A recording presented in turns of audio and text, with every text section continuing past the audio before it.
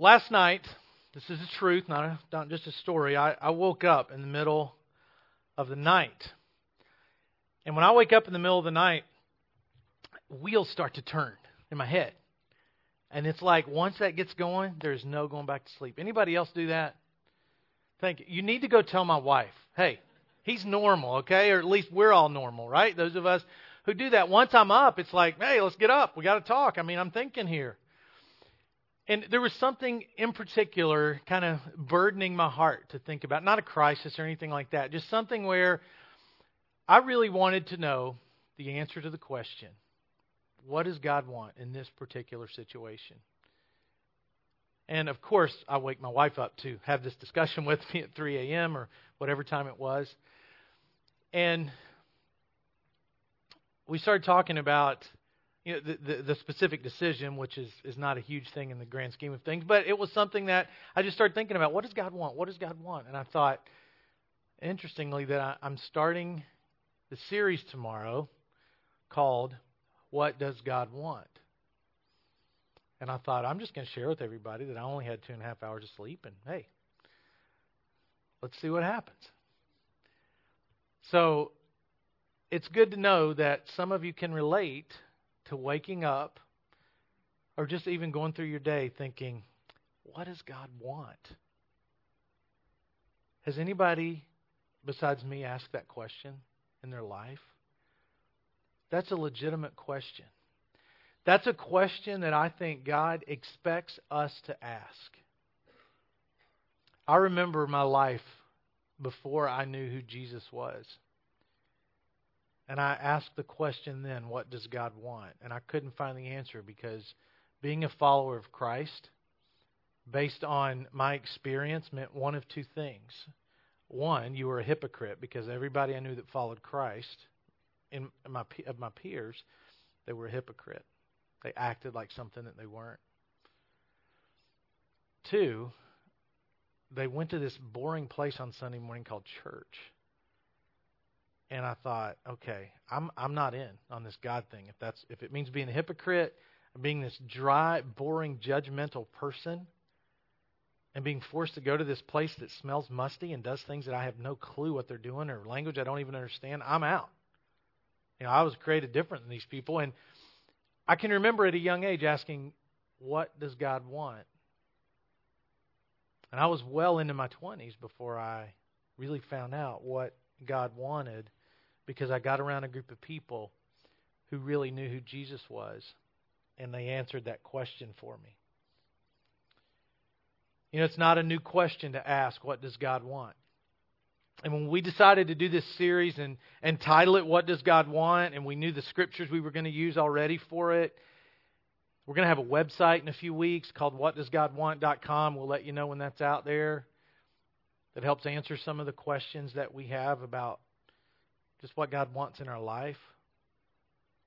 But we're not unique in our age to be asking that question, because it's been asked for as long as mankind has breathed air. What does God want?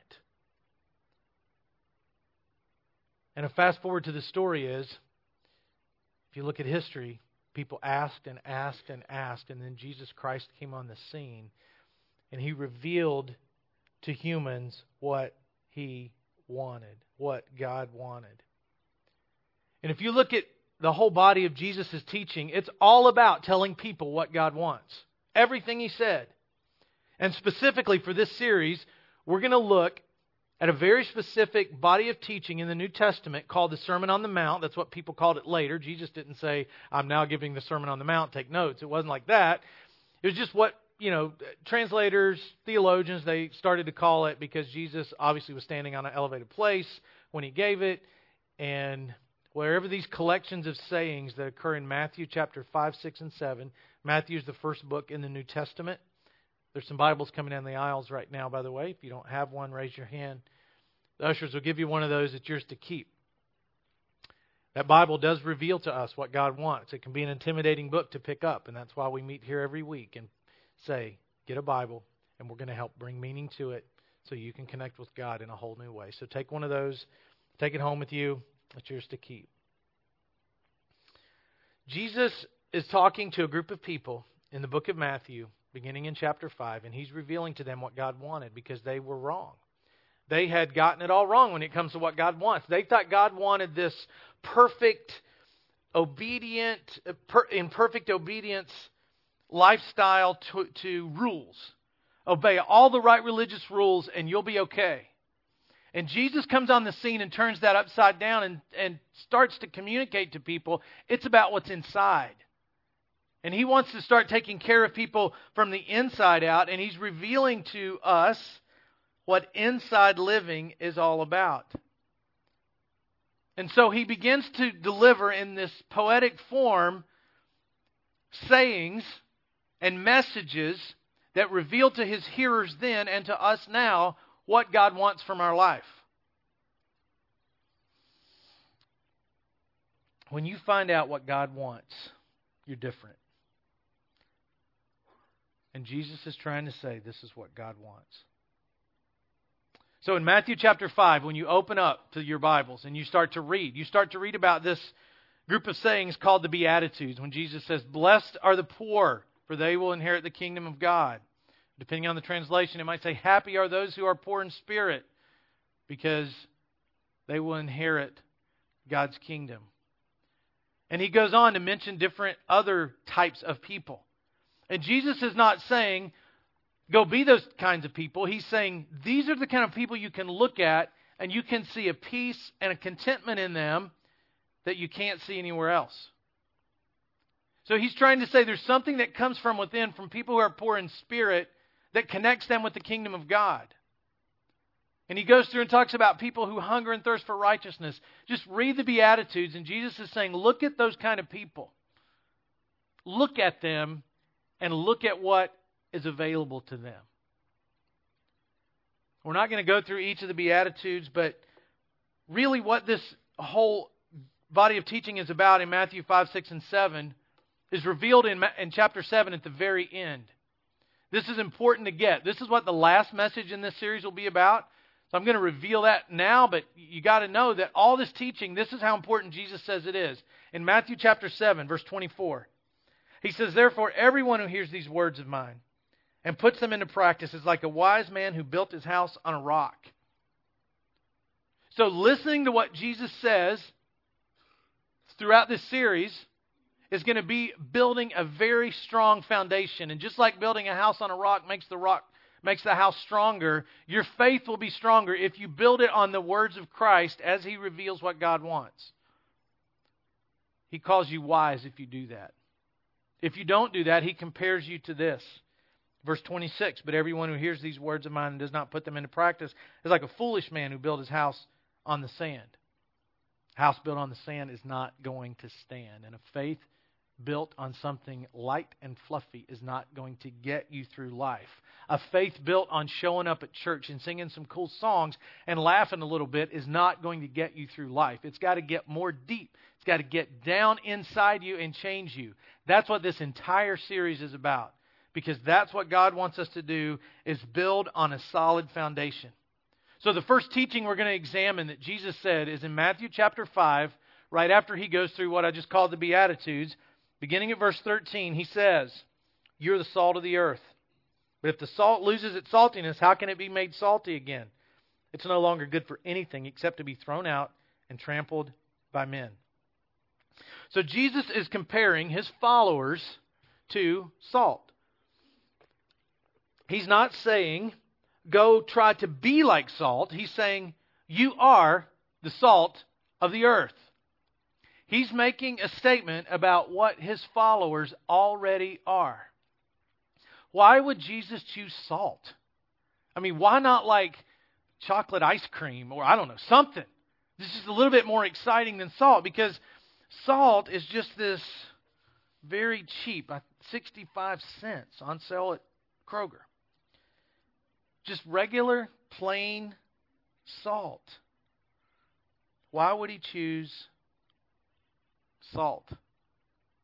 I mean, salt it's kind of nasty by itself.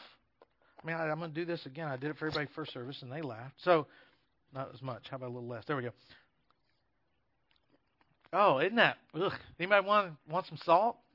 It's terrible. Just to put it in your mouth, and it just doesn't taste good. So what's Jesus talking about?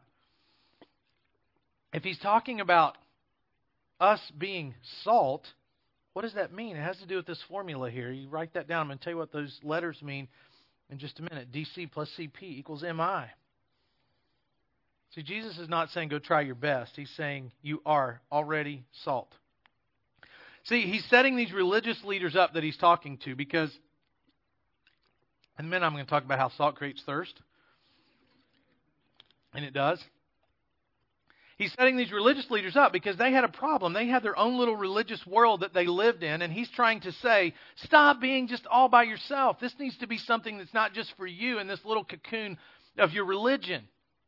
He says the same thing to us today. You know, you can grow up in our country and be totally Christianized.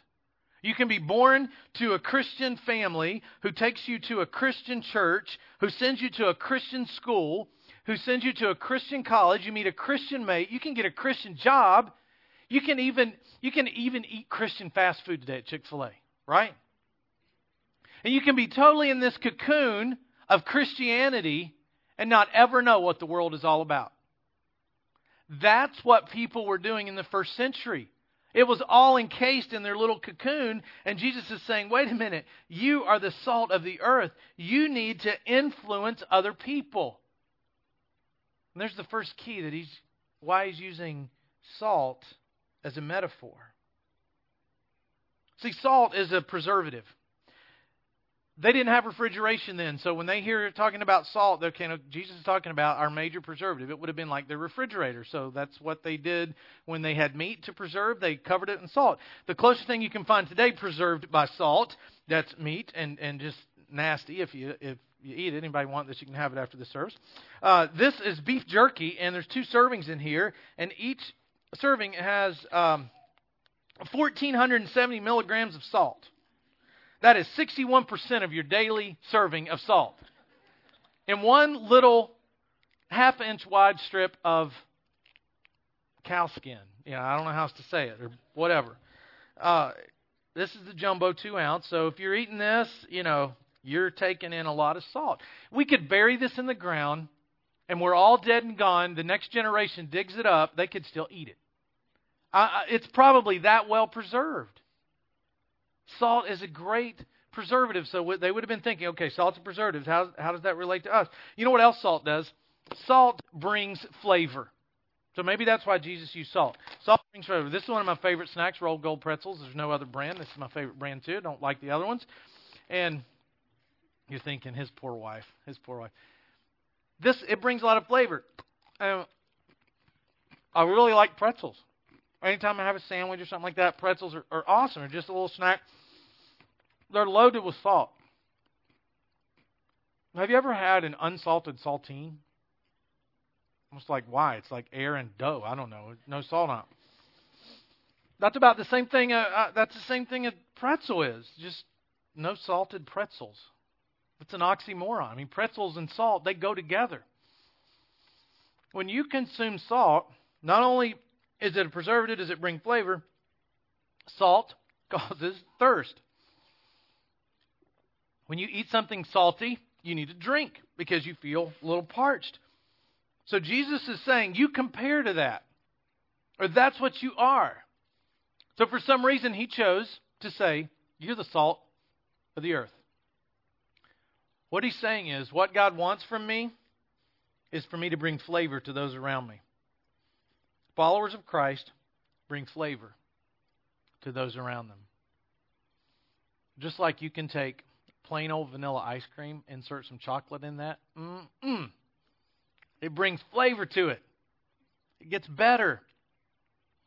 You can go and get tons of different flavors that have been brought into the ice cream, and it makes it better. And what he's saying is, you followers of God, you need to bring a little bit of spice to the world. You need to bring some flavor. Not the kind of flavor that says, oh no, here she comes. Oh my goodness. Not bitter flavor. The same way salt enhances flavor in the pretzels and in chips and salsa and all that stuff.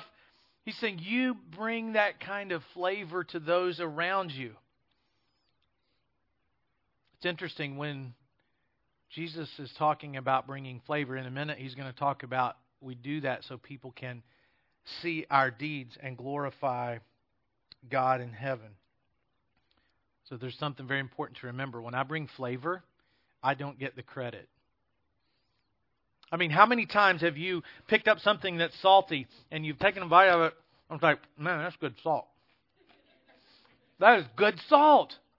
Come and I got some salt that's on pretzels down here, and it's awesome salt. Nobody goes shopping and say, where's the best salt?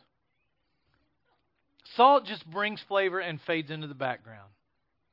And that's what Jesus is asking us to do as His followers. Just bring flavor to the world. It doesn't matter if you make a name for yourself. It doesn't matter if people know who you are. At Life Point, we're about helping people connect with God. And as long as people are doing that, I don't care if people know my name. If people say, Donnie who? Well, I care little. I got to be honest. But it doesn't drive me. That's not what drives me to do what I do. Sometimes when we ask people about how they got to know Christ as part of our church, they start to talk about Life Point, Life Point, Life Point. And while we love it that people love our church is not the point. God is.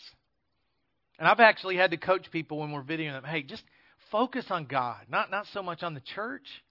Focus on what God has done in your life. Focus on Him, because we just want to fade into the background. We just want to point you to God. We want to provide that flavor, and we just want to fade into the background. You need to ask yourself the question, what flavor do I bring to those around me? Do I spice it up or make it bitter? And what Jesus is saying is, don't be dull, inactive followers. God wants me also, He's using salt because He wants me to cause people to wonder. He wants me to make people a little thirsty. You ever been around somebody that you're just intrigued by what they have, and they're by their personality or by their ability to cope with things or the way they handle stuff in life, and you think, I want that? Anybody ever met someone like that? I've got a friend, his name is Earl Williams, and Earl is this amazing man, probably in his 70s, and he just has something that I would love to have, and I hope I have it. He is 100% living in the moment every single day. And if you know me, you're like, okay, well, what don't you have? But he's like 100%. 100% living in the moment. He's perfectly content. You could go up and say nasty things to him, and he'd go, okay. It would not bother him. He's totally secure in just his relationship with Christ, and I don't know if his feelings can be hurt. Because if you go up and you say, Earl, that was stupid, he'll go, man, it was stupid, wasn't it? Other than me being totally incompetent, I don't know why I said that or did that. I mean, I think I want to be like him. He creates thirst of people when people are around him, and that's what Jesus is wanting us to do, is create some thirst. When I first got around people who followed Christ and I saw they had something, I remember thinking, I want that. And you've probably gone up to people or had people come up to you and say, how can I get what you have? God wants me to make people ask for more.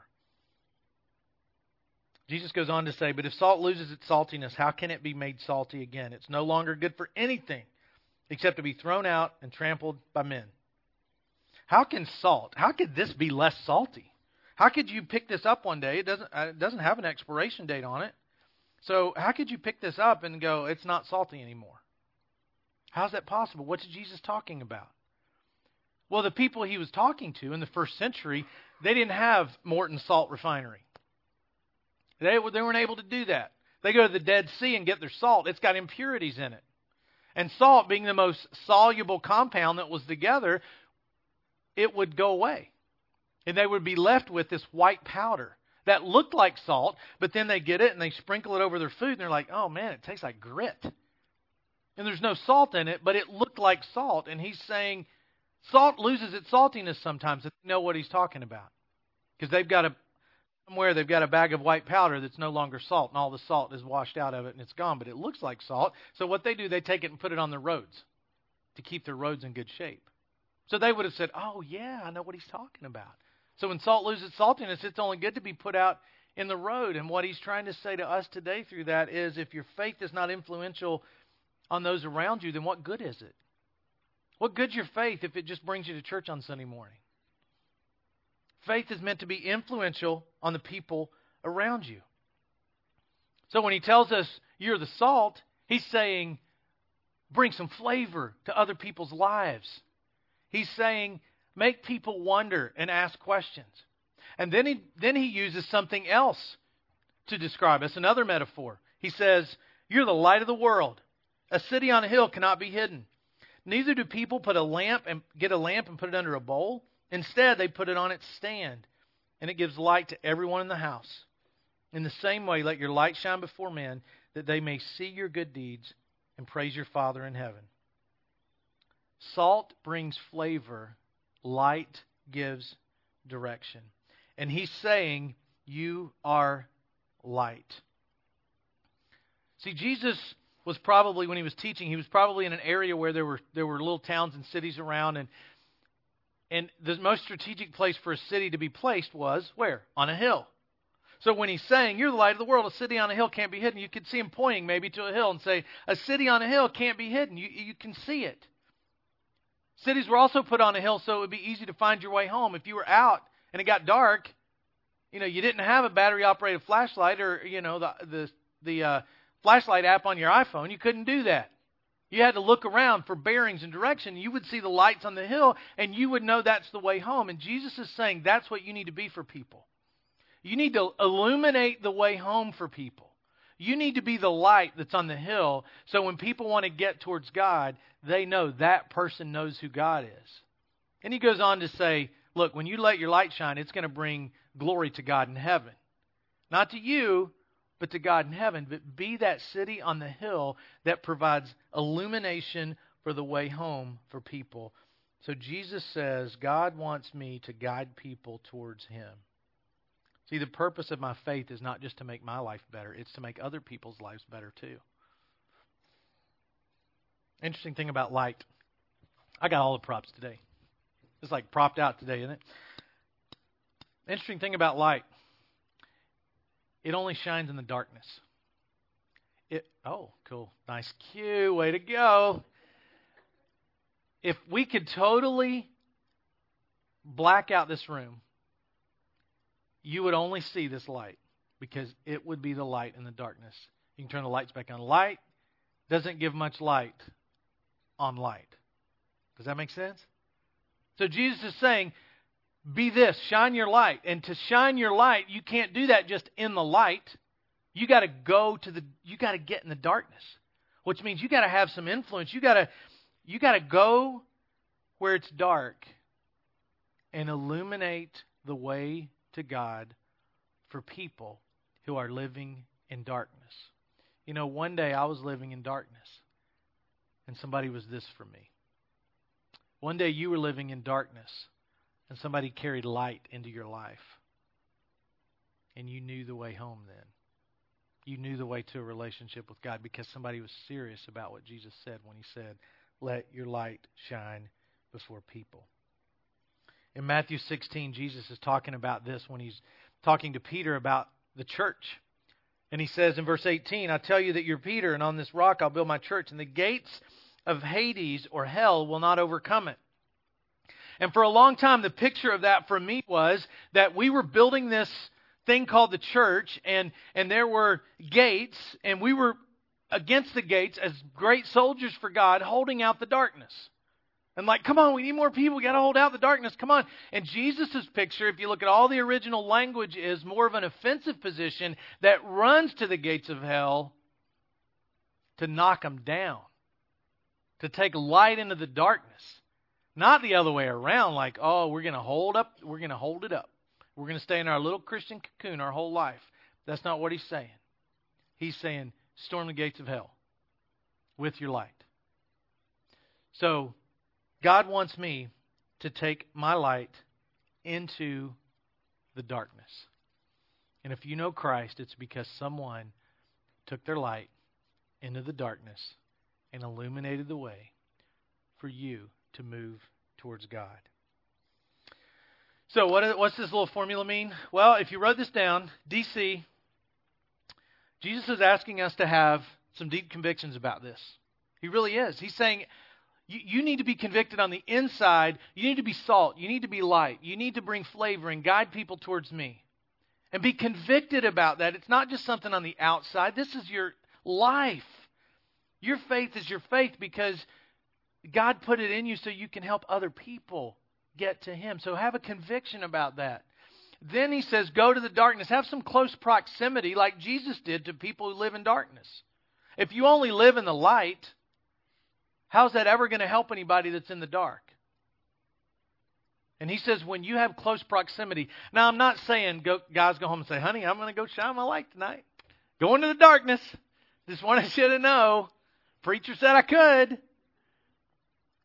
Go into the darkness. Don't be influenced by it. Don't participate in it. You go influence the darkness and storm the gates of hell where the darkness is. But you do it with the light that God's put in your heart. You don't just do it just to go say, hey, it looks fun over there, so I'll go shine my light. Jesus says God expects us to shine our light before other people. So deep convictions plus close proximity to people. I mean, I have one of those, I guess you would have to call Christian jobs. You know what I do? I'm around people who know Christ most of the time.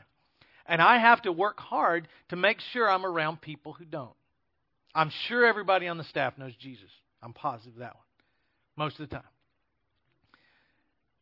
I know they do. But I have to consciously think, just because I'm a pastor doesn't mean I don't have to carry my light into the darkness. Just because I get up and talk and there could be people in darkness sitting here today, I need to do more. I need to do exactly what I'm asking you to do and telling you that Jesus challenges us all to do, and that's go into the darkness and shine our light and illuminate our way. And Jesus says when you do that, when you have that close proximity, you're going to have the maximum impact, because what God wants from us, according to this section of Scripture, God wants me to have maximum impact on those around me. And when I do that, people will start connecting with God like I've never seen before. When you help someone else connect with God, it's a faith high like you've never felt other than the time that you finally gave your life to Christ. When you help somebody else do it and you see it. And I remember the first time in college when I helped somebody come to a relationship with Christ and confess Him and live for Him, I was like, I love that. I want to do that again. And so I got in close proximity with people who needed the impact of Christ in their life. Now, I might share all that with you today, and you're going, how do I do that? What happens? I'm going to challenge you over the next 6 weeks during this series to do two things. Invest in people and invite them to church. Tell them we're in a series that says, hey, you want to know what God wants? You need to come and hear what our pastors are talking about. You need to come and hear how you can connect with God. You need to come and hear what God wants out of your life. Because that's what you just invest in people and you invite them here, and we will help you teach them. We will help teach and reveal what God wants. Now don't go say, hey, my pastor said I got to invest and invite you, so you want to come to church Sunday? That's not, that's, if it works, I'm fine with it. But it's probably not going to work. Invest in somebody, a neighbor, a friend, a coworker. Invest in them and invite. And if you do that, and I know many of you that do, the church, the world, your life, their life will change. So throughout this series, bring some flavor to someone's life, illuminate the way to God, invest and invite, because God wants me to have maximum impact on those around me. Let's pray. God, in this section of Scripture, we're so encouraged and convicted to be exactly what you've called us to be. Heavenly Father, we ask that you give us an opportunity this week to invest in someone else and invite them to hear your word. And I pray this in Jesus' name. Amen.